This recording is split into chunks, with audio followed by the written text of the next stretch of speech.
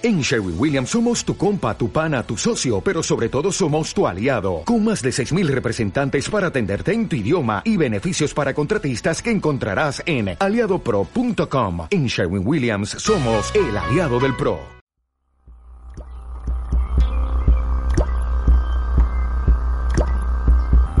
Open Call.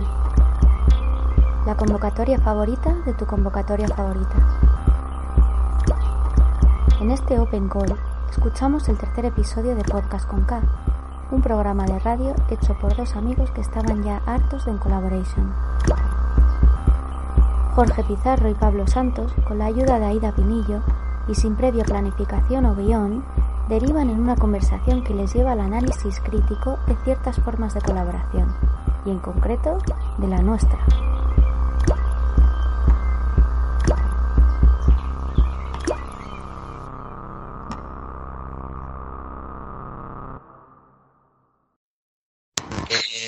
Jorge, Aida. ¿Qué tal? Encantada. Y bueno, pues vamos a grabar. Sí, yo creo que voy a quitarte el vídeo. Sí. Para que vaya como más fluido el audio. Uy, ¿se ha cortado? Bueno, yo ya estoy grabando. No sé qué tal se grabará. ¿Me oís bien, no? Sí. Perfecto. Alto y claro.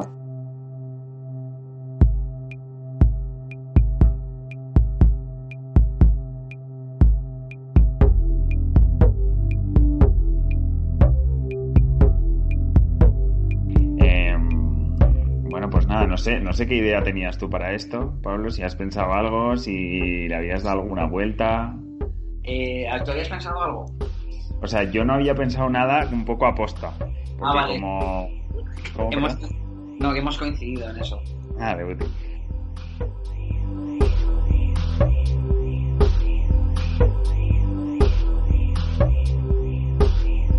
Porque, o sea, como un poco la temática del episodio es un poco Collaboration My Ass, ¿no?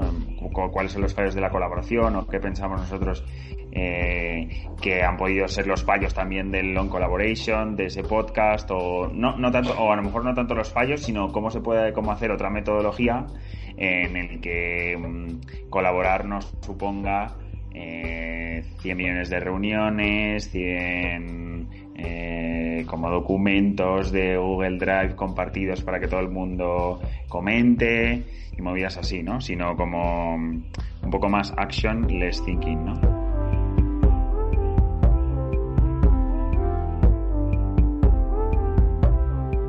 Claro, fíjate que no sabía que programa iba a quizá mola el Mayas porque es ya en el minuto 1 es así.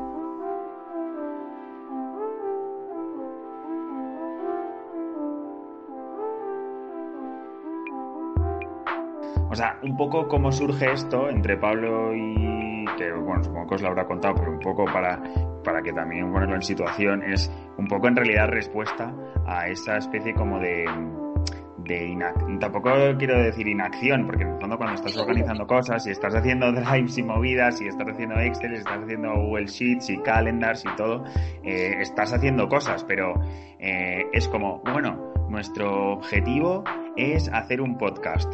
Vale, llevamos un año organizando cómo vamos a hacer ese podcast, aún no hemos grabado el podcast. Entonces Pablo y yo era como, joder, tronco, o sea, vamos a hacer algo, vamos a proponer algo, pero desde la acción y menos desde la reflexión.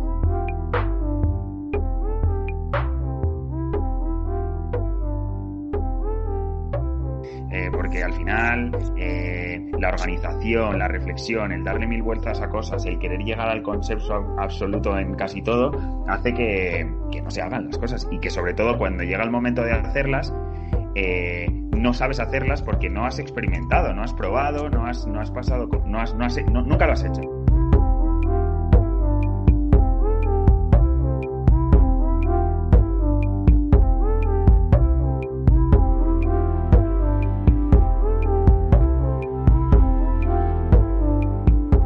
Claro, entonces, pero bueno, podemos un poco hablar de ese tema. Precisamente justo les he puesto un poco en situación porque era el punto en el que estábamos hablando, no sobre On Collaboration, sino sobre en general en ese momento de la vida, lo que has dicho tú ahora, ¿no? Los documentos en Drive, las partes de tener como una infraestructura que al final te acaba lastrando, ¿no? Claro. No sé si queréis... No, la pregunta yo creo que es hasta dónde.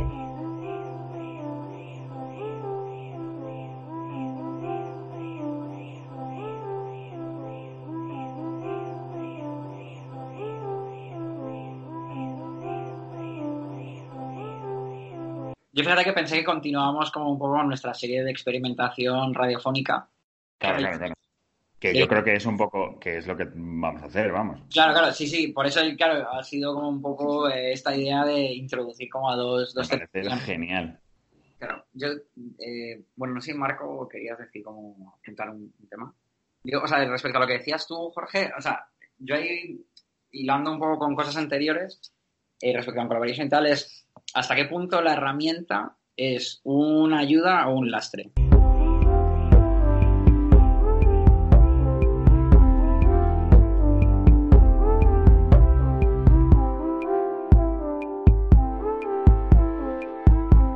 Claro, creo que hay como dos puntos, ¿no? Uno es posicionamiento frente a la colaboración, o actitud frente a la colaboración, y es...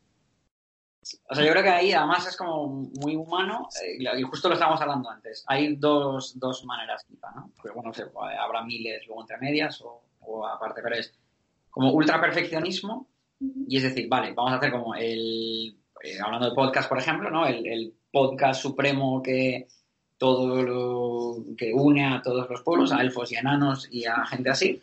Y entonces lo preparas, como todo es muy sesudo, todo es coherente, todo tiene como una conceptualización muy potente, y entonces cuando ya está todo eso pensado, lo lanzas.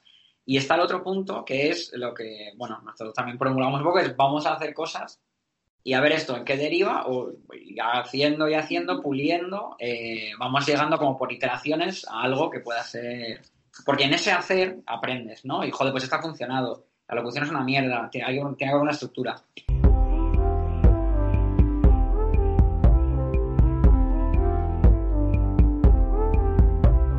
Creo que todo eso es algo como que creo que a la hora de empezar un proyecto colaborativo tiene que estar súper claro, porque si no, claro, la gente que es como súper sesuda acaba frustrada cuando hay o sea, cuando está haciendo lo contrario, y viceversa también supongo que sucede lo mismo, con lo cual sí que creo que tiene que haber un alineamiento importante para que eso quede claro y que la gente no sufra, o llegar a puntos intermedios, ¿no? Los que digas, vale, pues iteramos.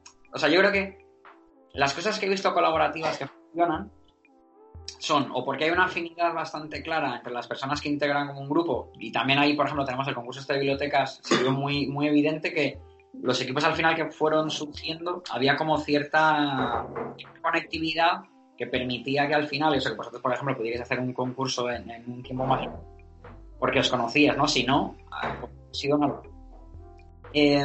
O si no, también hay proyectos colaborativos que funcionan cuando las reglas o las bases están súper sentadas. Es como rollo, pues vamos a hacer una... No sé si recuerdo un proyecto de...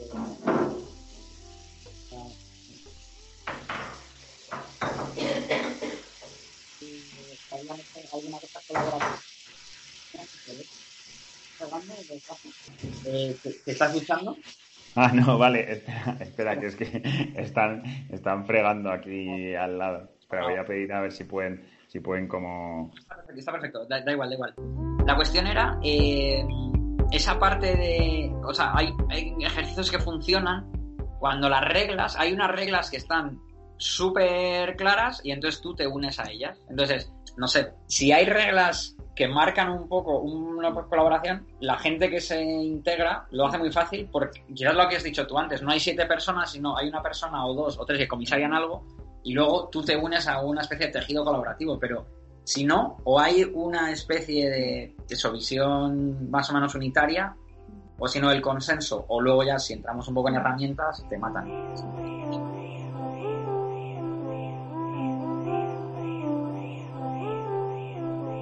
Claramente, y ahí veo una analogía muy clara que justo estaba pensando con la música. O sea, yo he tenido formación musical durante muchos años, música clásica.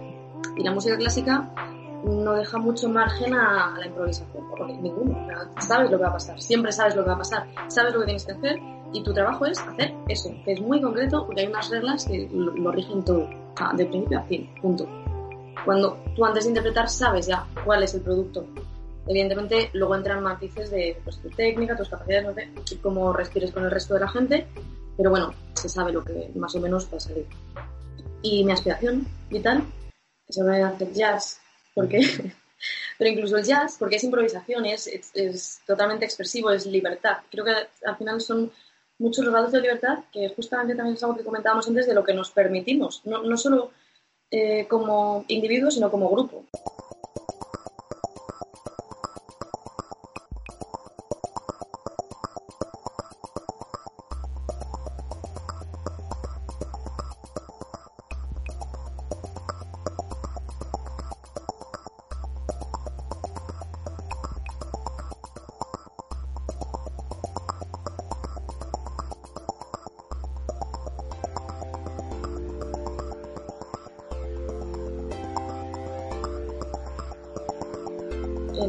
Al final, los grados de libertad, ¿tiene que ser perfecto? ¿O hasta dónde podemos ser imperfectos? Y ese margen es también el que muchas veces da el genio, o sea, la genialidad, ¿no? El resultado del jazz nunca sabes cuál va a ser, pero si no hay ese margen de libertad, sabes ya hasta dónde puedes llegar. Tu límite está marcado desde un principio. Si no existe ese límite porque nadie lo ha impuesto, pero sí que hay unas reglas básicas porque si no sería imposible el diálogo musical en este caso. Puede salir una churro, pero puede salir también una cosa flipante e inesperada y tal. Entonces, creo que como decía Pablo, unas reglas básicas pueden ayudar a que eso crezca exponencialmente. Y bueno, y también hay que arriesgarse, que todo no esté atado.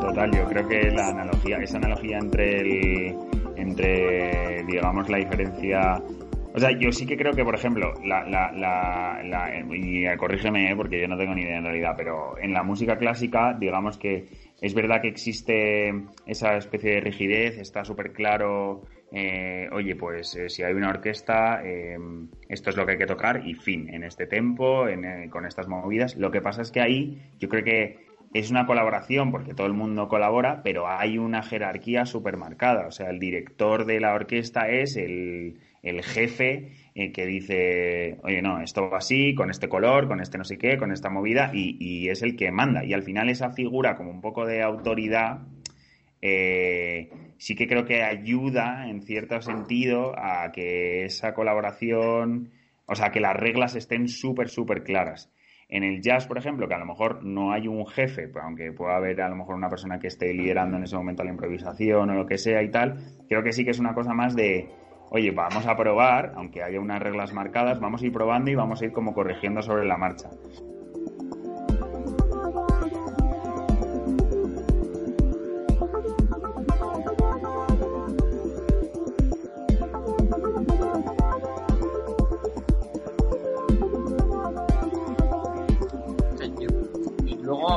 O sea, yo creo que eso más o menos yo creo que ha quedado un poco... O sea, sí que creo de todo lo que dices, poder hacer esas cosas como que previo a que la banda, por ejemplo, funcione,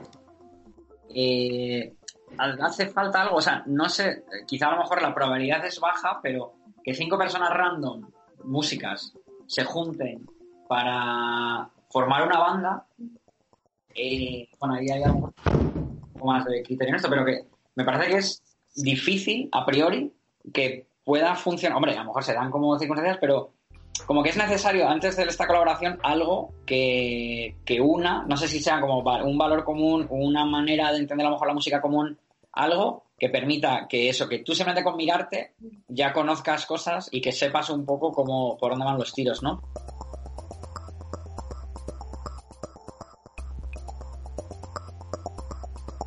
Porque yo creo que también en colaboración siempre se ha hablado como... Y yo creo que quizás todos los que estamos hablando un poco de este tema, creo que abogamos por modelos, y creo que así lo hacemos también un poco en nuestro día a día, modelos democráticos de colaboración y de manera de entablar proyectos.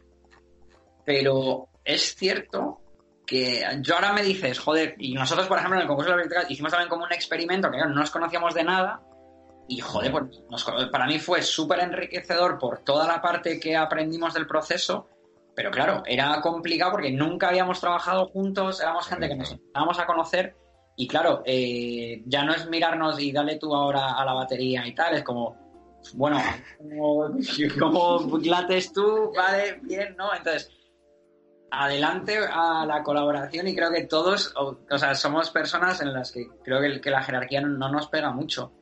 Pero sí que creo que hace falta cierta afinidad o tener también como un espíritu súper abierto, decir, vale, mi ego me lo meto donde me quepa y vamos a hacer algo, o sea, sin ninguna imposición, pero joder, creo que mientras lo digo, hostia, es difícil, ¿no?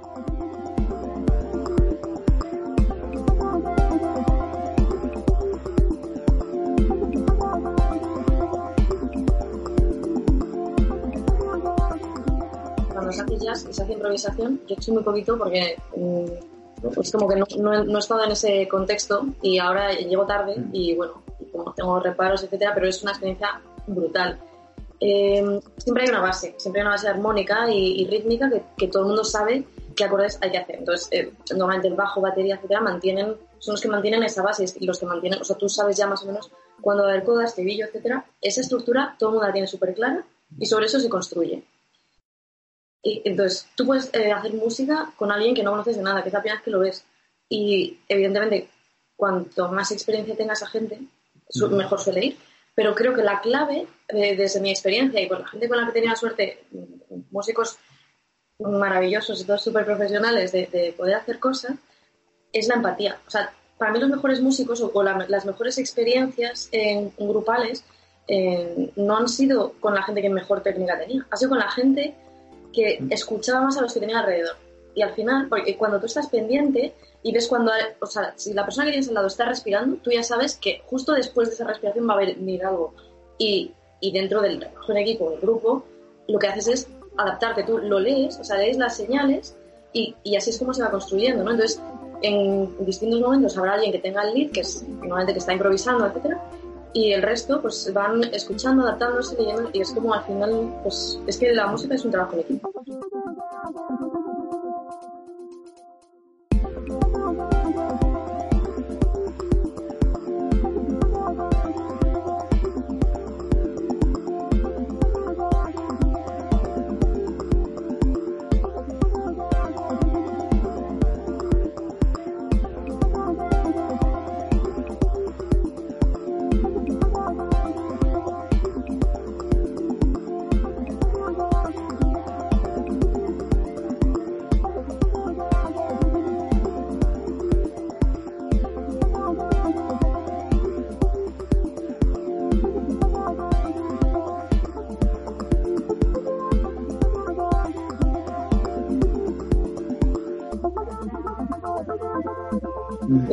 No sé, como la vida. Quizás yo creo que esa parte que comentas de lo de empatía sí que... Y en eso yo creo que yo también he visto como muchas veces reflejado esto de... Puedes estar trabajando con gente que sea como muy genio en lo que sea, pero notas que hay mucho más avance cuando encuentras como una conexión humana mucho más grande. Y eso sí que creo que quizás es un poco la clave, ¿no? ¿Por qué conectas? Pues al final porque eso... Hay cosas que sabes un poco por dónde van a ir. Pero entonces, por ejemplo, o sea, eso a mí me plantea la duda de... o sea, tú lo que estás diciendo es que, a ver, te voy a hacer un poco, voy a exagerar, ¿no? Pero que las mejores colaboraciones o las colaboraciones más fluidas y tal funcionan cuando existe una afinidad, ¿no? O sea, en plan... Lo que pasa es que yo creo que... Joder, que tiene que poder existir una colaboración o que se tiene que poder colaborar con alguien, primero, exacto, que no conozcas y que tiene que poder ser algo que pueda tener que pueda ser exitoso, digamos, que pueda ser una colaboración exitosa, o sea, en el sentido de que todo el mundo cumpla sus expectativas. O sea, ¿cómo se consigue eso? Claro, a lo mejor la única manera a lo mejor de conseguir eso es un poco, pues, con unas reglas como hiper estrictas y volviendo un poco a la analogía de que yo creo que es súper guay de lo de la música, porque creo que en eso sí que se define, o sea, haciendo como más una orquesta, ¿sabes? O sea, claro, es gente que va saltando ahí y la única regla común, o sea, la principal, desde mi punto de vista, es eso, ¿no? Que todo el mundo está pendiente de la gente que está en ese momento en el escenario. Total. O sea, están con ellos en el equipo. Entonces yo creo que, o sea, sí que quizá yo creo que vosotros los dos coincidís bastante en ese punto de que hay luz, ¿no? Más allá de... Yo a lo mejor soy un poco más escéptico, pero sí que creo que cuando estáis hablando ahora mismo de, joder, tú llevas con una predisposición de, vale, pues yo voy a fijarme en cómo es la gente, tipo, yendo a la analogía del jazz, voy a mirar cómo respira esta persona para ver cuándo meto o no meto. Entonces, al final sí que creo que hay o sea, tiene que haber una actitud colaborativa.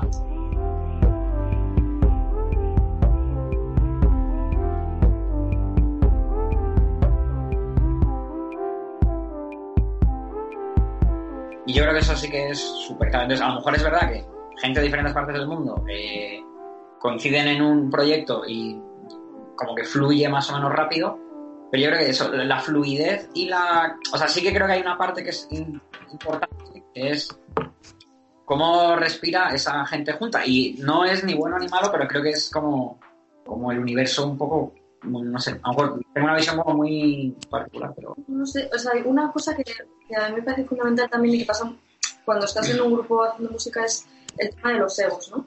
Creo que en nuestra disciplina, porque somos todos arquitectos en esta sala virtual,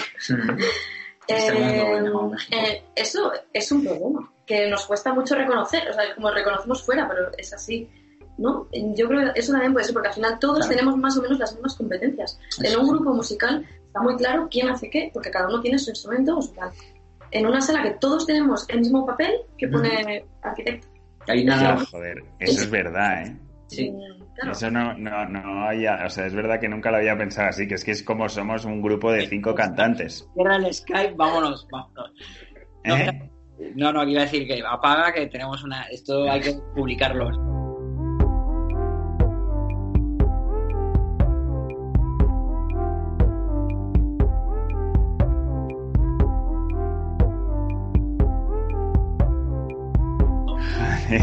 Somos un grupo de 5 cantantes, o sea, es que claro, estamos montando bandas de 5 cantantes y es una movida. O hacemos todos a capela así rollo Beach Boys o estamos jodidos. El divo, exacto. No, Ya. Mi intención es un poco como empezar a trabajar con gente como del espectáculo, magos, domadores de ballenas, para hacer como concursos de arquitectura. Sí, tragadores de fuego, faquires. No, pero fíjate que estamos además en un momento, esto se emitirá seguramente dentro de 3 años. Claro, en 2000. Ahora mismo está sucediendo el Mundial de Rugby a nivel mundial, ¿no? Ajá. Y es muy bonito, con lo que estaba comentando antes mi compañera.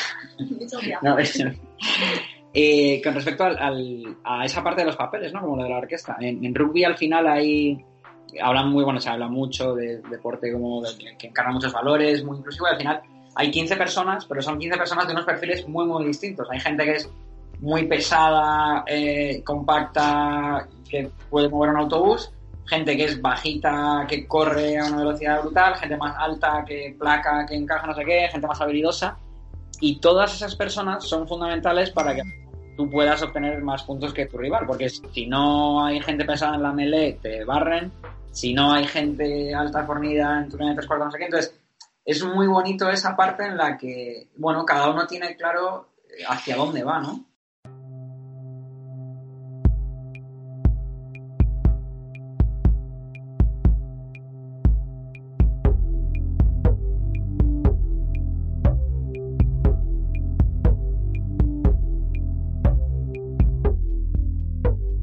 Es verdad que quizá en estos modelos a lo mejor más endogámicos, entre comillas, en el que nos hemos movido mucho tiempo de la arquitectura, no sé qué, no igual, somos todo como gente que tiene muchas ganas de decir cosas, ¿no? Y eso, oye, mira, tal, porque es verdad que todos nos vemos como con capacidades de hacer todo. Nosotros somos todos muy pesados, pero no en el sentido físico, sino en el sentido como intelectual, o sea, muy pesados. No, hostia, no tienes abuela, joder.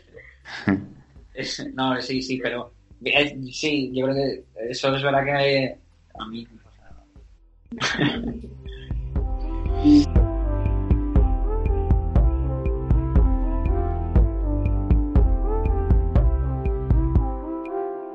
No, justo es que me estaba escribiendo Marta que en plan me estaba pidiendo como movidas y entonces le he dicho que estábamos grabando el podcast y entonces me dice, pero me estás contestando mientras estás grabando el podcast, tal, y yo le digo, es que esto es así funciona, o sea, no voy a hacer como, no, tenemos que repetir todo otra vez, tal, no sé qué, o sea, así, y yo creo que también eso es un poco como, bueno, un poco el espíritu de esto.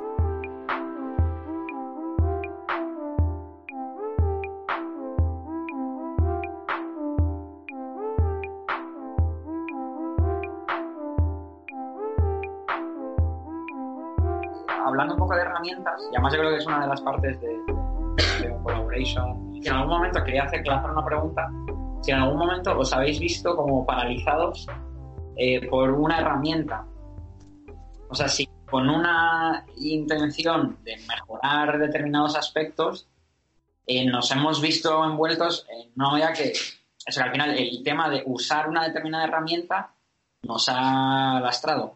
A mí, mi experiencia ha sido un poco diferente. Es como, me ha dado seguridad en un primer momento tener una previsión, no vamos a exagerar aquí, una previsión más o menos, y luego la práctica muchas veces me ha demostrado que esa previsión no valía para nada. Pero esa herramienta, o sea, yo no lo considero tanto una pérdida de tiempo porque ya me ha hecho tener una reflexión y porque me ha dado una seguridad. ¿Sabes? Tener la sensación de que hay una estructura que luego a lo mejor, y personalmente sí creo que no siempre ha cumplido la misión que tenía, pero igual ha cumplido otra. O sea, claro. No sé si no puedo decir marcas comerciales. No, creo que no. No digas la marca que no tenemos los derechos. No, pero nos patrocina. Claro, para mí es herramientas colaborativas. A mí me ha pasado, yo aquí lo admito, y con personas que me conocen bien y con los que trabajo, que es los famosos drives, ¿no? O esas cosas de hago un Word, lo retoco, no sé qué. Y esto es personal, y ahí entiendo que quizá el mundo sí que funciona a través de ello, pero a mí me cuesta, no sé, me cuesta un poco hacer ese, bueno, es que no sé, estoy intentando ver, yo creo que es una herramienta bastante guay, o sea, para Word, para Excel, para todo eso, pero como que no acaba de, no sé, yo al final como que necesito cosas más presenciales, ¿no? Pero creo que es un poco...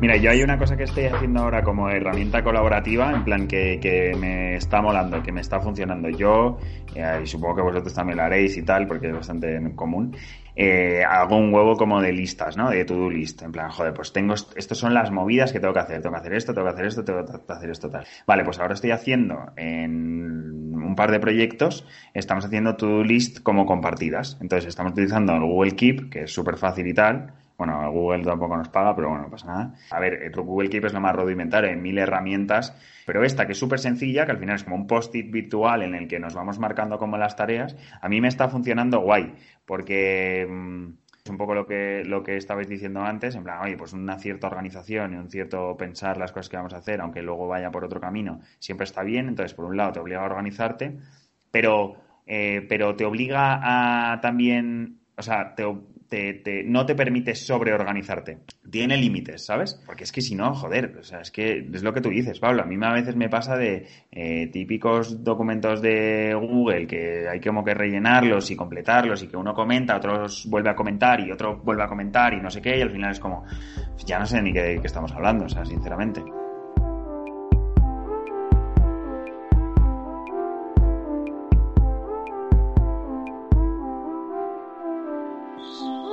O sea, la herramienta creo que podamos hacer cosas a distancia, compartidas, sobre todo eso, bueno, que no tengamos que estar en el mismo sitio, sí que me parece brutal, ¿no? Los audios de, WhatsApp o en general grupos de WhatsApp, ¿no? Entonces, bueno, como yo sí que creo que cuanto más básicas son, funcionan mejor, pero claro, yo le estoy hablando desde la lectura mía personal de Pablo, que creo que es súper vago para eso. Entonces, claro, ahí entiendo que a lo mejor, bueno, Para que sea más democrático, rebajas el nivel y lo pones como a nivel de un orangután.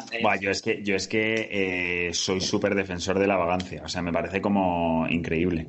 O sea, es como una filosofía... Porque al final... No, pero porque al final, o sea, se trata de hacer... Para mí la vagancia, definida como un poco tal, es hacer lo mejor posible con el menor esfuerzo, ¿vale? Y eso implica como una productividad muy grande, ¿sabes? Porque si te lo llevas a lo positivo es como decir, oye, pues voy a intentar hacer lo mejor que pueda siendo lo más productivo que pueda, porque no quiero trabajar en balde, ¿sabes? Entonces... ¿Cómo se llega? Y a mí eso es una cosa que en la carrera me dijo un profesor una vez, en plan, mira, vosotros tenéis que intentar, o sea, vosotros no tenéis que trabajar más, lo que tenéis es que trabajar mejor. Entonces, ¿cómo se llega a ese punto en el que se consigue el equilibrio de esa vagancia como sublime, en el que eres como que tienes la capacidad de utilizar muy poco tiempo, muy pocos recursos para poder conseguir como para poder conseguir el objetivo es la clave. Evidentemente, si te fijas un objetivo mayor, pues el trabajo que tendrás que poner es mayor, evidentemente. Pero bueno, o sea, que no sé, que yo la vagancia estoy a tope con ella, a tope con la vagancia.